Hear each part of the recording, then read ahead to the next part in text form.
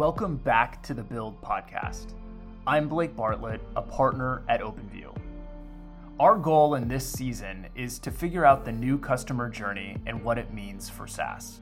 Today we hear from Sahir Azam, Chief Product Officer at MongoDB. Mongo originally made its name on open source, but has recently been amplifying its growth at scale through its commercial self-serve product called Atlas. We hear today from Sahir about the differences between these two models, but also how to integrate them together to win the hearts and minds of developers. We all know and love MongoDB, and chances are that some of your services, or perhaps your entire product, are built on a Mongo database. And if you're a developer, you of course know Mongo inside and out, as they really popularized the modern NoSQL database movement, and they have an enormous developer community. But what you may not know is how MongoDB turns that developer love into production deployments and ultimately paying customers and revenue. In this episode, we focus a lot of our conversation on exactly that, and specifically the different flavors of developer self-serve and the huge differences between open source self-serve and SaaS self-serve. All that and more on this episode of the Build Podcast. So with that, let's dive in. All right. Well, Sahir, thank you so much for joining us here today on the Build Podcast. It's great to have you.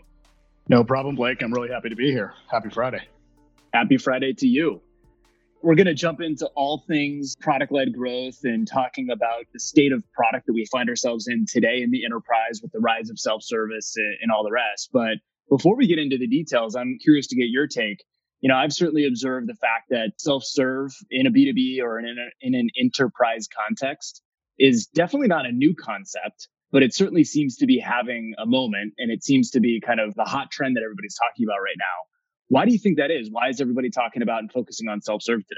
Yeah, I think it's probably a confluence of different kind of factors, at least what I see or what I've observed. I think one is definitely the fact that enterprise software, in terms of its usability and quality, which has also comes hand in hand with it, a lot of enterprise software now or business software being delivered as SaaS services, it just makes it so much easier to actually consume. So in an environment where it used to be heavyweight, expensive software that needed to be installed in a corporate data center and frankly was only ever upgraded at once a year, you really needed a heavyweight, high-touch sales process just to even do business. And I think in a lot of ways now, when considering technology choices, people want to be informed directly in a hands-on way with something that's easy to figure out, easy to learn about, without requiring interaction with that particular vendor.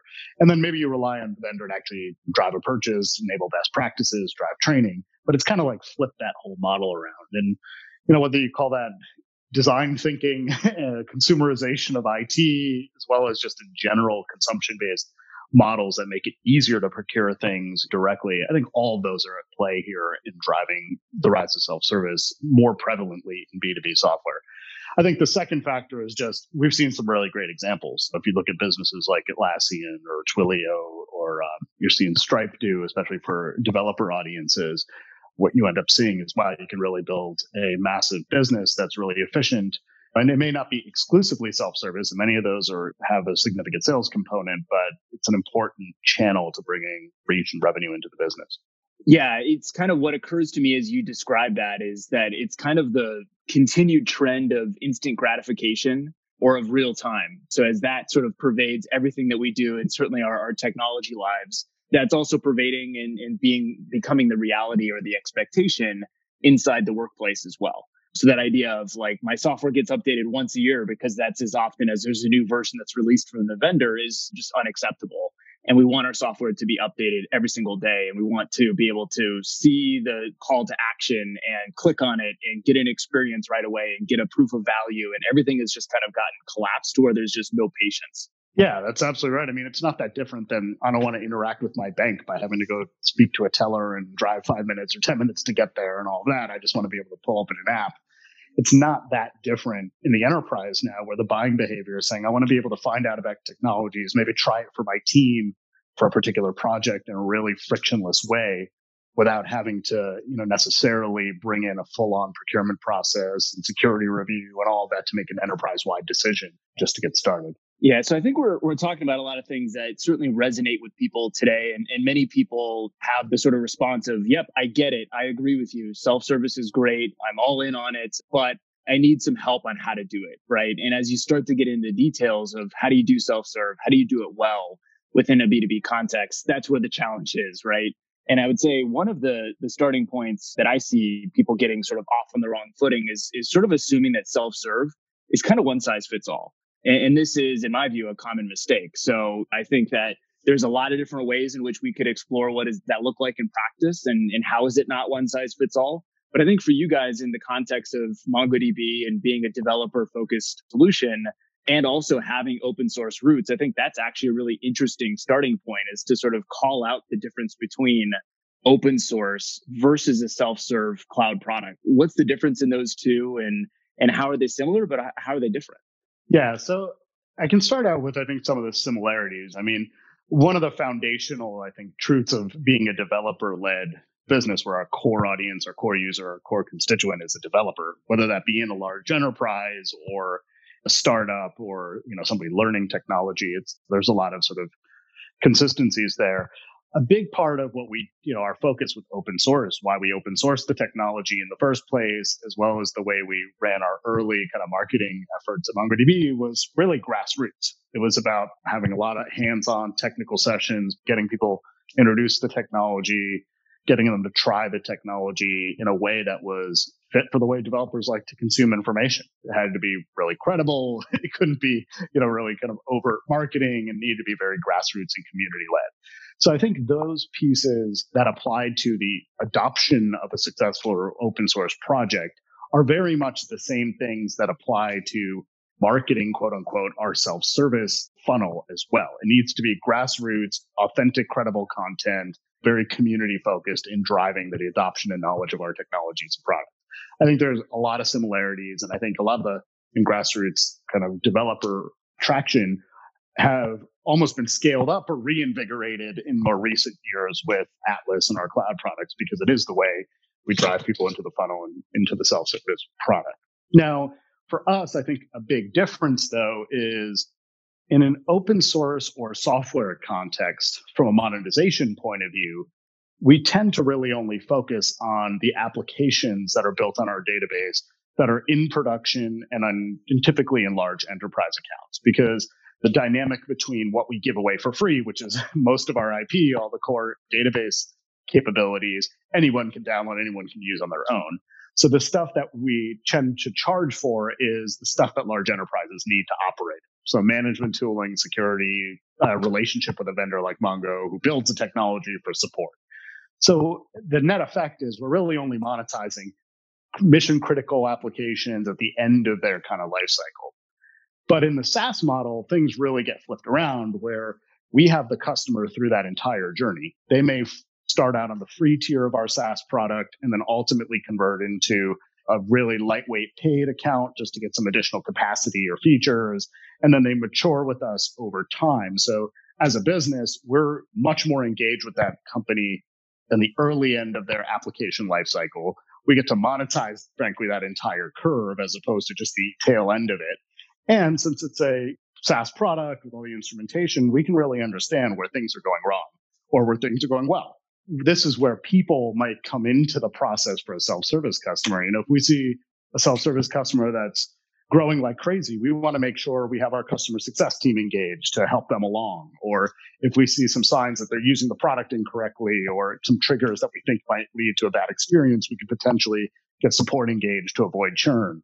So there's a lot of things we can do, obviously, in a SaaS model that just is impossible in any software context that I think is just true of any business that runs in the cloud, but has profound effects, I think, on the go-to-market and how our business has changed because of it.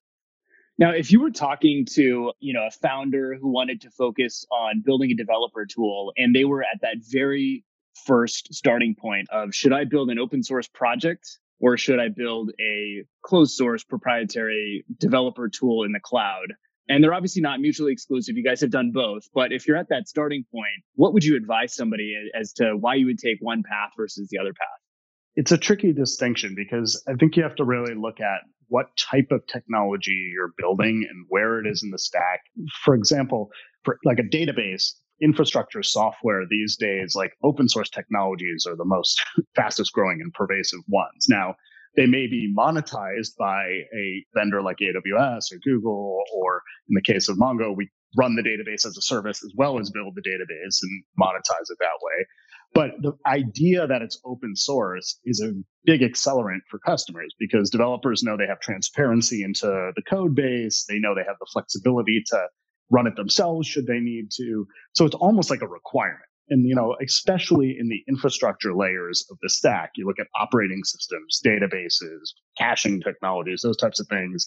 I feel like open source is almost a requirement, to make a dent into the space. But I think the further you get to up the stack towards an actual application, I think the benefits of maybe being open source are not as necessary, or may not be as necessary or as much of a positive. And then maybe it makes more sense to just run it more like a traditional proprietary SaaS application. But, in our case, it was such a clear, obvious choice that it needed to be open source because we're so low in the stack as a foundational component of infrastructure that we didn't feel like we could even really get adoption if we didn't have the majority of our IP as open source. And do you guys think about the ultimate persona in a self-serve context, which for you, I would assume would be a developer oftentimes? Do you think about that developer as being the same if it's coming to an open source version of Mongo versus Atlas, for example? Or are they kind of different personas, different developers, different individuals that would sort of consider one path versus the other? The personas themselves are not that different. And in many cases, we will have people who download our open source version. They develop on it on their laptop or in their own environment, but then use the SaaS service for other apps or for other phases of the lifecycle. So we see all of that, but there's not a lot of distinction. It's fundamentally developers who get their hands dirty with the tech, and some want to get started and get running completely in the cloud. Others want to mix, or others need to run it in their company's data center. So they just deal with the software. I think the bigger distinction in persona for us comes in terms of, in the software world, we tend to monetize a lot with operations because they're the ones who need the proprietary technology we build to manage MongoDB, as opposed to the developers who've long made their decision on Mongo and are happy with it, but aren't charged necessarily with operating and kind of keeping the lights on with the database. So there's more of a divergence on the software side. On the SaaS side, the developers and their leadership are the ones purchasing and using our technology. So it's almost driven some convergence of persona in terms of go-to-market focus for us. We see everything from the development team starting an application, just scales it all on a credit card, and just the growth as the app grows, their spend with us grows, or as they expand to more applications, it's just sort of happening in an organic way. And we really never have to go through a formal procurement process. There are other scenarios in which they may start that way, but then they start to get to some real scale, and then they want a more formal contractual relationship with us because they want discounting, for example, or lock in a predictable sort of price point for their contract over the long term. So there may be just a maturity curve where they go from self-service into our sales channel because of those dynamics. And then there are other scenarios like in enterprise accounts, which are highly regulated and have tight governance around compliance and security sign-off, especially for a technology like ours, where we're handling really sensitive data in some cases. So there, maybe they learn about our technology, play around in the free tier, but they don't want to go put a corporate card down to start consuming. So then they engage our sales organization, and then we, engage in a formal process there to get through security reviews and make sure we get the executive alignment we need to work with the vendor. And then the last I would say is those are all sort of inbound motions generally. We have a very significant enterprise side of our business, which is very sophisticated at introducing MongoDB high in the organization as a strategic vendor that could be used across modernization initiatives, new application development, more than just sort of app by app. And I think the interesting dynamic for us is we've seen the ability to go high in an organization at a very strategic level, but be able to marry that with our grassroots developer sort of traction and hackathons and content marketing and ABM to make sure we are taking both a tops down and a bottoms up approach within an account. And some technologies may not need that. There's some companies that can just sell completely tops down. There are others that are just more tactical technologies that may be really powerful, but are always sold very low in the org. MongoDB, we have to kind of mix both of those because although we can get high in an org and that gives us a really strategic relationship and perhaps, larger deals, it doesn't mean that we don't have to earn our way and our trust for every application team and development team that ultimately, is going to be betting their particular component to their app on our tech. So we're getting squarely into the idea of the customer journey and how does that look different in a self-service context. We're starting to unpack it a bit here, but how do you go from individual adoption of an individual developer inside a customer account to their whole team using it, or perhaps the whole organization standardizing on Mongo? How does that initial adoption to sort of wider adoption happen? And is it something that you can influence? It's definitely something we can influence to varying degrees. Now, at the same time, a technology like a database is not something that there's only one database to rule them all in an organization. Maybe like 20 years ago, you had a Microsoft technology and an Oracle technology, and that's all you had. Now there's so much autonomy on selection of technologies, which is great, by the individual teams that are building things, that there's always going to be a breadth of solutions within a large customer. The customer journey point for us is interesting because different customers have different needs, and those aren't always obvious based on something as simple as the size of company, for example. There may be projects that, if we look at an organization, they're a small company, recently funded, they're launching a new app. And, on paper, it would be one of those like, okay, this is a company that maybe we best leave to self-serve or maybe to an inside sales team that deals with less complicated sales cycles. But then when we dig in, their opportunity, it may be massive from a MongoDB perspective. They may be spending high 6-7 figures. And therefore, we may want field sellers, or what we would traditionally consider enterprise reps, helping them along because they've got so much complexity in what they're trying to build. Maybe it's a big game, or maybe it's a complicated new SaaS product, that we may treat a very small company by revenue or by size like an enterprise customer journey, because we want to make sure we de-risk that deployment and it's potentially a large customer for us. The flip side is we may have a project in a large bank or a huge enterprise that maybe they're just trying out our product for a small project. They only need a credit card to get started or a small sort of contract just to play around for prototyping or labs work. And we wouldn't want to have one of our really most sophisticated, expensive sellers spend the time to nurture that every single credit card user within a Bank of America or something like that, for example, because it's just, they're not ready to really drive a large enough of a transaction to make it economical for us to have, that type of person spend time on it. So we've really had to evolve the way we think about a customer around a variety of facets, like the propensity to buy, the firmographics, the engagement of what they're doing in the product and which behavioral signals they have, and really determine, okay, which are the ones need a right style of sales coverage, which are the ones that don't necessarily need a seller, but they need a CSM to get engaged because they're kind of further down their life cycle. And that's been a big evolution within our company, is trying to match the right company to the right style of engagement, whether it be touchless or some level of help along that journey, regardless of which size they are. And when we do that well, what we find is MongoDB gets adopted across multiple applications or multiple groups in almost like an organic way. That's less about like us necessarily hard selling and pipeline generating into every new block, but it becomes sort of a flywheel within an account because we're so engaged with the customer, not just at renewal time or once a quarter on a check-in, but continually as they adopt the product over time.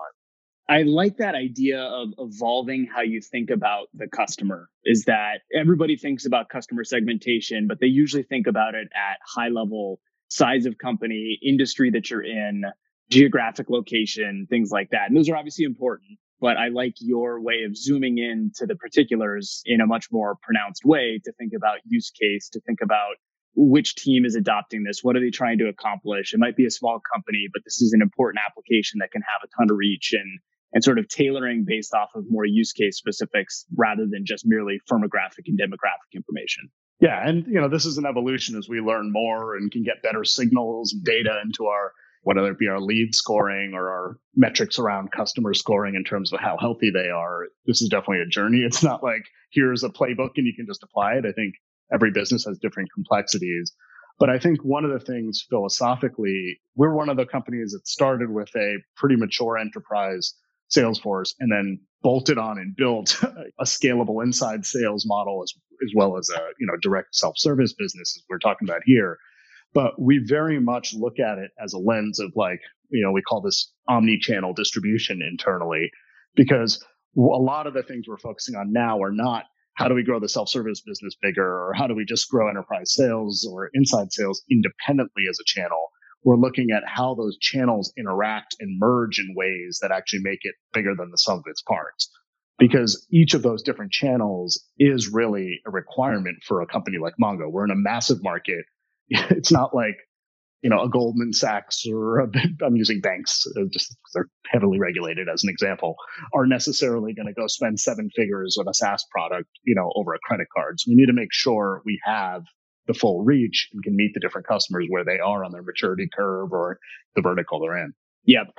My question is kind of how you do that in a scalable way, because I think that folks are certainly familiar with collecting some data in a more old school fashion, whether it was like truly old school, go to Dun & Bradstreet, get information about your customer, or sort of perhaps, more modern and new, which is connected up to Clearbit, and you'll see sort of lead enrichment, and you'll be able to route appropriately into your core systems.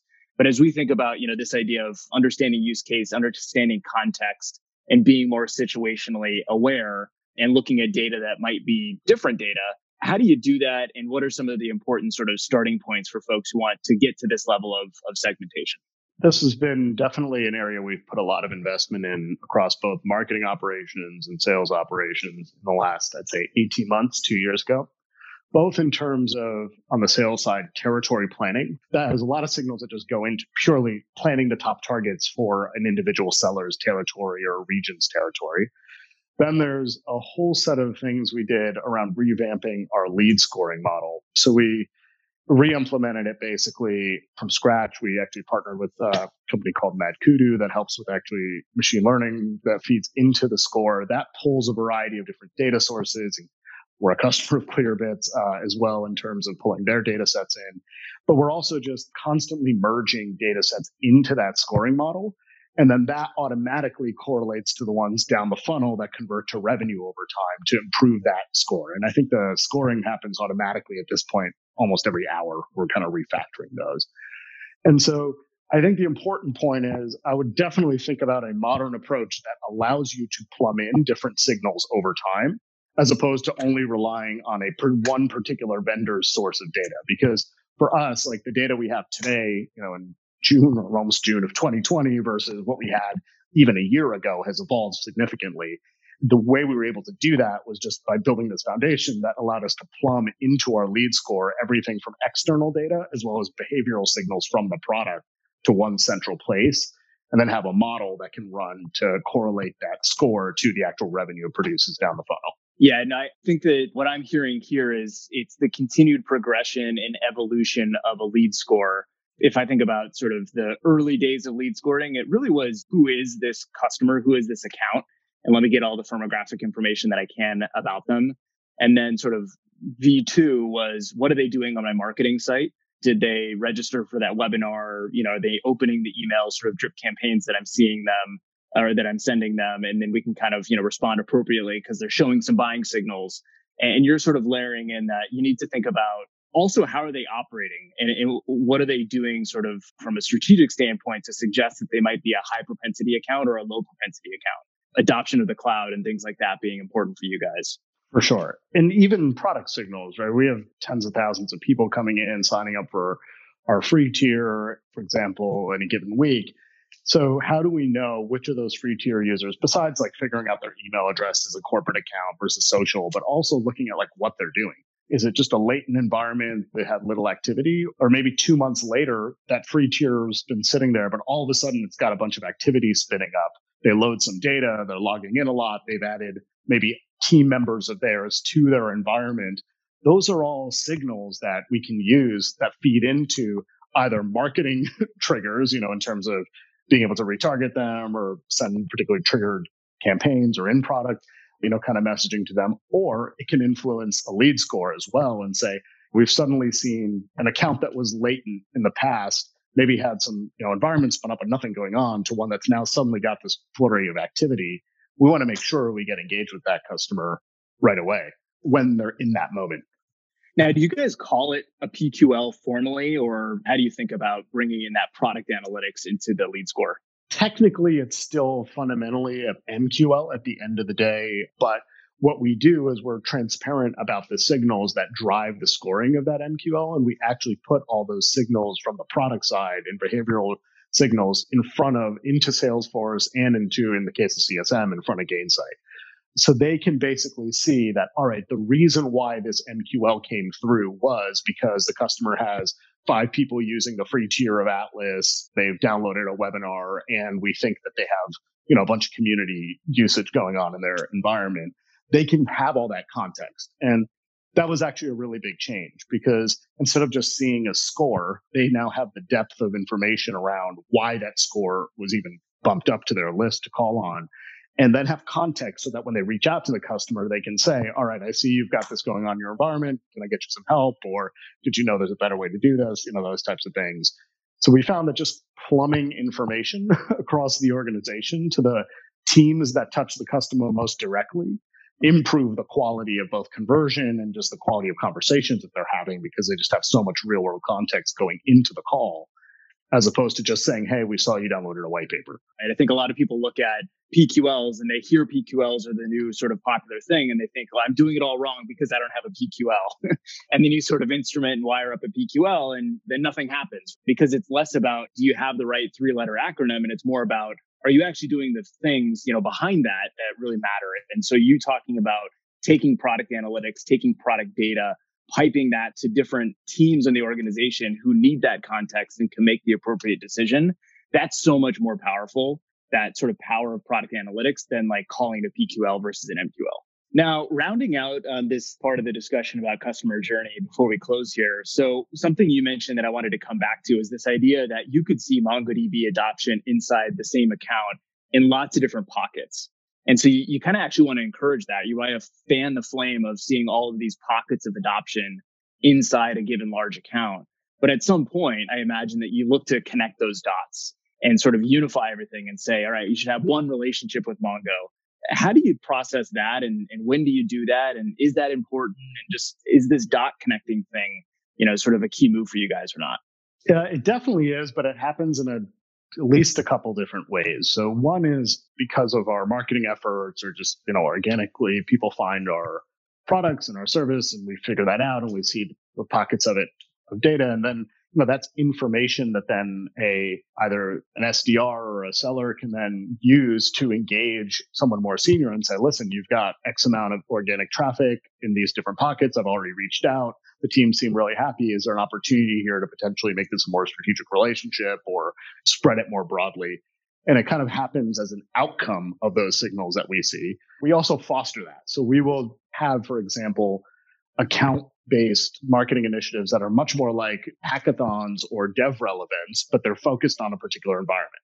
Of course, they're all playing around, they're building on our technology, and now we've got a bunch of different people to follow up with across the organization, and it kind of fans that bottoms-up adoption. So that's kind of one play. The other is we get the ability to engage much higher, at a line of business executive level, a CTO level, CIO level, around something more strategic. Maybe it's multi-cloud is top of mind, or some large-scale cloud migration where they didn't really understand that Mongo had a real play there. And that is, more IT decision maker oriented, field marketing oriented, maybe some more senior level events. We catch the ear of somebody there, and then we say, obviously, a database technology for developers, you're probably not going to push that decision down, but someone senior can at least open the doors and have us engage with the most strategic projects that are top of mind for them. And they point us at the right place in the organization that then, since we're coming from the executive leadership down, it can accelerate the sales cycle, gives us a warm introduction to engage the technology teams and technology leadership that are ultimately going to be driving the selection. And so it happens both ways, and in mixes of different ways depending on the account, because some of these companies spend tens of millions of dollars a year on database technology across multiple vendors. So it rarely ever one transaction and we're out kind of situation for MongoDB.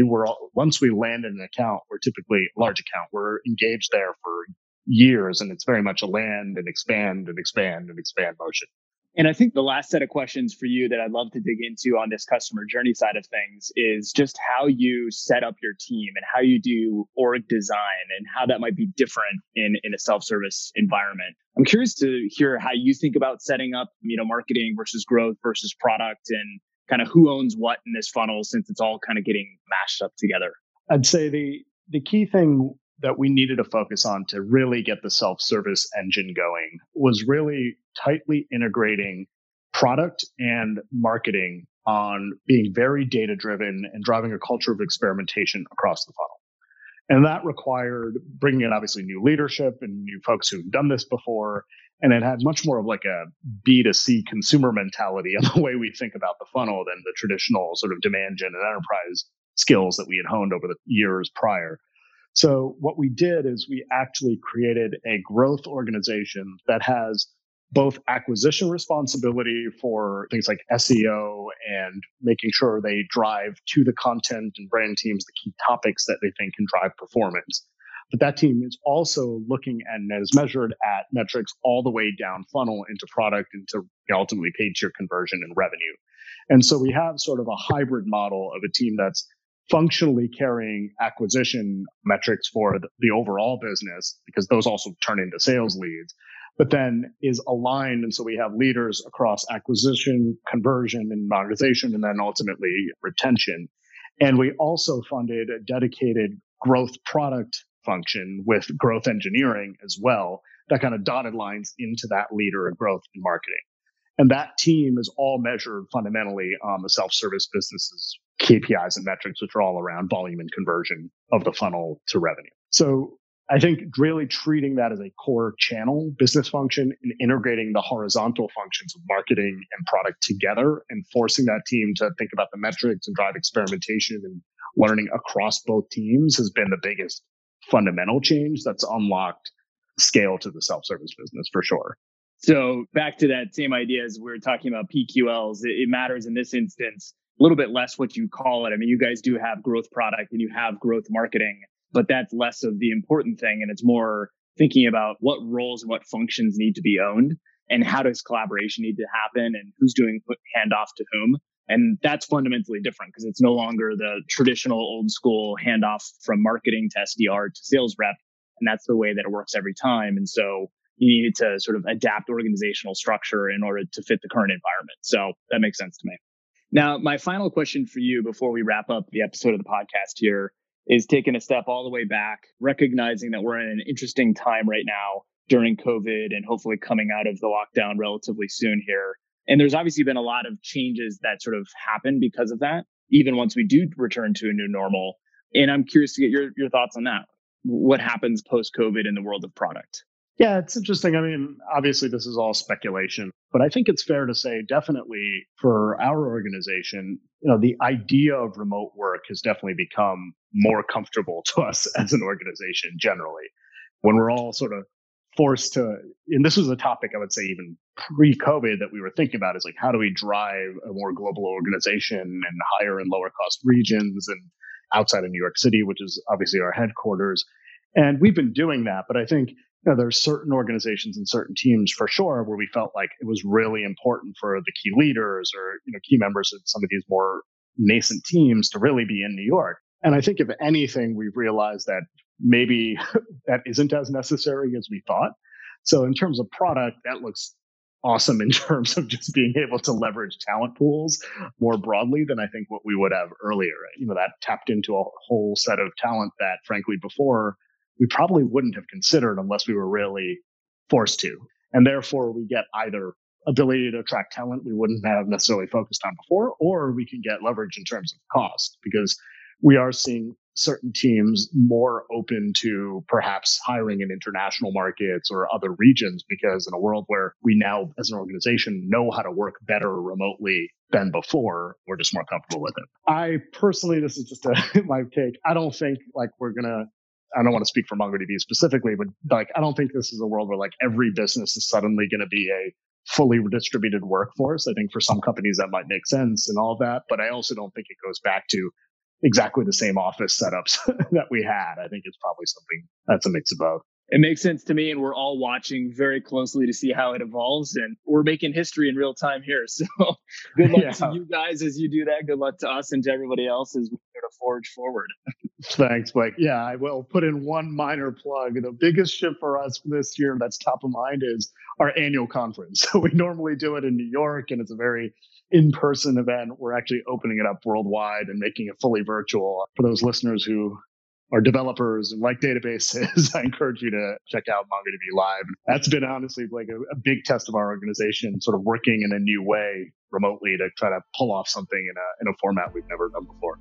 Awesome. Well, we look forward to checking it out, and thanks for joining us today here on the Build Podcast. No problem. Thank you for having me. I enjoyed the conversation. Thanks for listening to this episode of Build. If you liked what you've heard, leave us a review on Apple Podcasts and subscribe for new episodes that drop each week. Follow me, Blake Bartlett, on LinkedIn for daily product-led growth content, and let me know what you think about the show. Join me this season on Build as we figure out the new customer journey and what comes next in product-led growth. One thing is for sure, all of us in the product-led community are in this together. Take care, everyone, and I'll see you next week here on Build.